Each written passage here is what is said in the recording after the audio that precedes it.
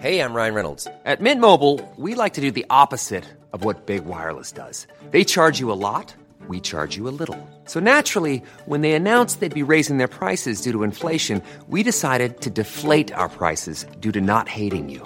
That's right. We're cutting the price of Mint Unlimited from $30 a month to just $15 a month. Give it a try at mintmobile.com/switch. $45 up front for 3 months plus taxes and fees. Promo rate for new customers for limited time. Unlimited more than 40 gigabytes per month. Slows full terms at mintmobile.com.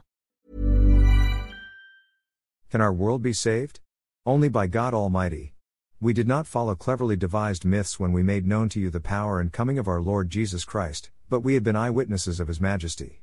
For he received honor and glory from God the Father when that unique declaration came to him from the majestic glory, "This is my Son, my beloved, with whom I am well pleased." We ourselves heard this voice come from heaven while we were with him on the holy mountain. The second letter of St. Peter, 1:16-18. For Christians pondering the headline question, the answer given has always been our faith's response to the challenge of salvation. By mere creaturely efforts, we'd be doomed.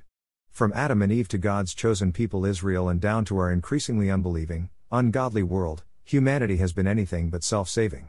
That's why God himself became man for our redemption. And not just salvation after death. Even now, our world is hardly a sure bet to reach 2030 without breathing easily.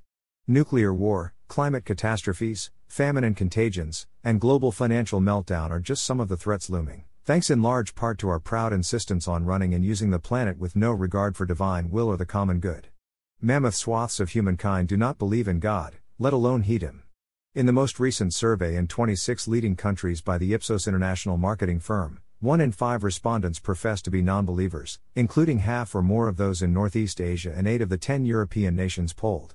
Only half of all respondents believe in heaven, and just about 40% believe in hell and devils. And unbelief looks set to rise.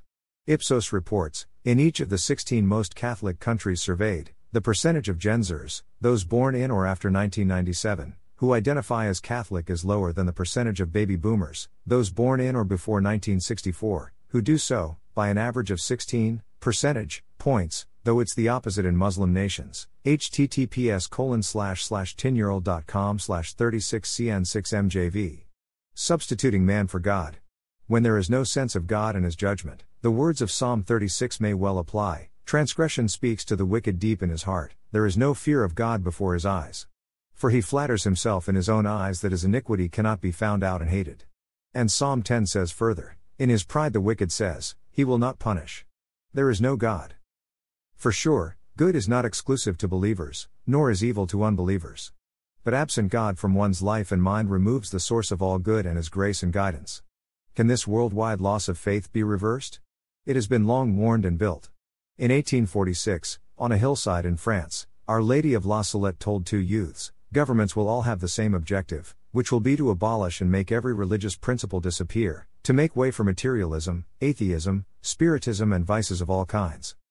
Early in the last century, Pope St. Pius X lamented the enormous and detestable wickedness, so characteristic of our time, the substitution of man for God. He further declared, truly we are passing through disastrous times, when we may well make our own the lamentation of the prophet, there is no truth, and there is no mercy, and there is no knowledge of God in the land, Hosea 4:1. And given the dominant events, forces, ideologies and lifestyles in our era, with war and hardship turning weapons and wealth into today's gods, and society and social media setting aside religious strictures on one's wishes, God looks set to get pushed further and further out of humanity's mind and heart, life and world. Which makes many people, especially Christians mindful of God's mercy and justice, wonder, will he condemn billions of souls who do not believe or heed him because they happen to have been born, grown up and lived where he is unknown or even banned, or his existence and edicts are denied or absent, as they mostly are online? Probably not, and this may be why Jesus, prophesying the end times before his return, said in the Gospel of St. Matthew, Mount 24:14, and this good news of the kingdom will be proclaimed throughout the world, as a testimony to all the nations, and then the end will come. Our Lord may then be saying that before he comes to judge and rule the world, every soul must hear and respond to God's call to repent and believe.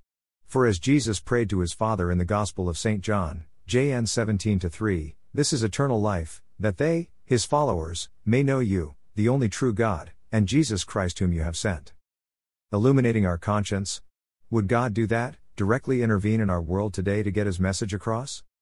The August 6 Sunday Gospel passage from St. Matthew, Mount 17 1-9, and the above quoted second reading from the second letter of St. Peter, 2 Part 1 16-19, recount precisely the Almighty's act of revelation, the transfiguration of the Lord being celebrated at Mass, to strengthen the faith of the apostles Peter, James, and John. Indeed, if all three had kept the mountain event in mind during the Messiah's passion and death, they should have known that he would live again in triumph. What might God do to awaken our faith today? Back in 1962, the Blessed Virgin Mary is said to have revealed how. In the village of Garabandal, Spain, in some of her 3,000 reported apparitions between 1961 and 1965, which are still under Vatican review, she told 4 visionary girls that there would be a monumental global event when God would directly make all living souls aware of all the sins they committed and where they would go if they died without repentance. In her book The Warning, Marian devotee Christine Watkins details how this revelation would transpire, based on Mary's prophecy as well as visions of saints and mystics.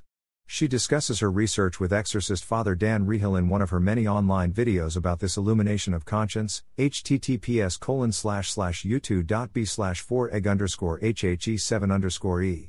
More on this in the August 10th column in this writer's talk on Marian apparitions and messages on August 12th at 2 p.m. at Santuario de San Jose Green Hills. Do you ever feel like money is just flying out of your account and you have no idea where it's going? Well, I know. It's all of those subscriptions. I used Rocket Money to help me find out what subscriptions I'm actually spending money on, and I had them cancel the ones I didn't want anymore. Rocket Money is a personal finance app that finds and cancels your unwanted subscriptions, monitors your spending, and helps lower your bills. Rocket Money has over 5 million users and has helped save its members an average of $720 a year, with over $500 million in canceled subscriptions. Stop wasting money on things you don't use. Cancel your unwanted subscriptions by going to rocketmoney.com/pod24. That's rocketmoney.com/pod24. rocketmoney.com/pod24.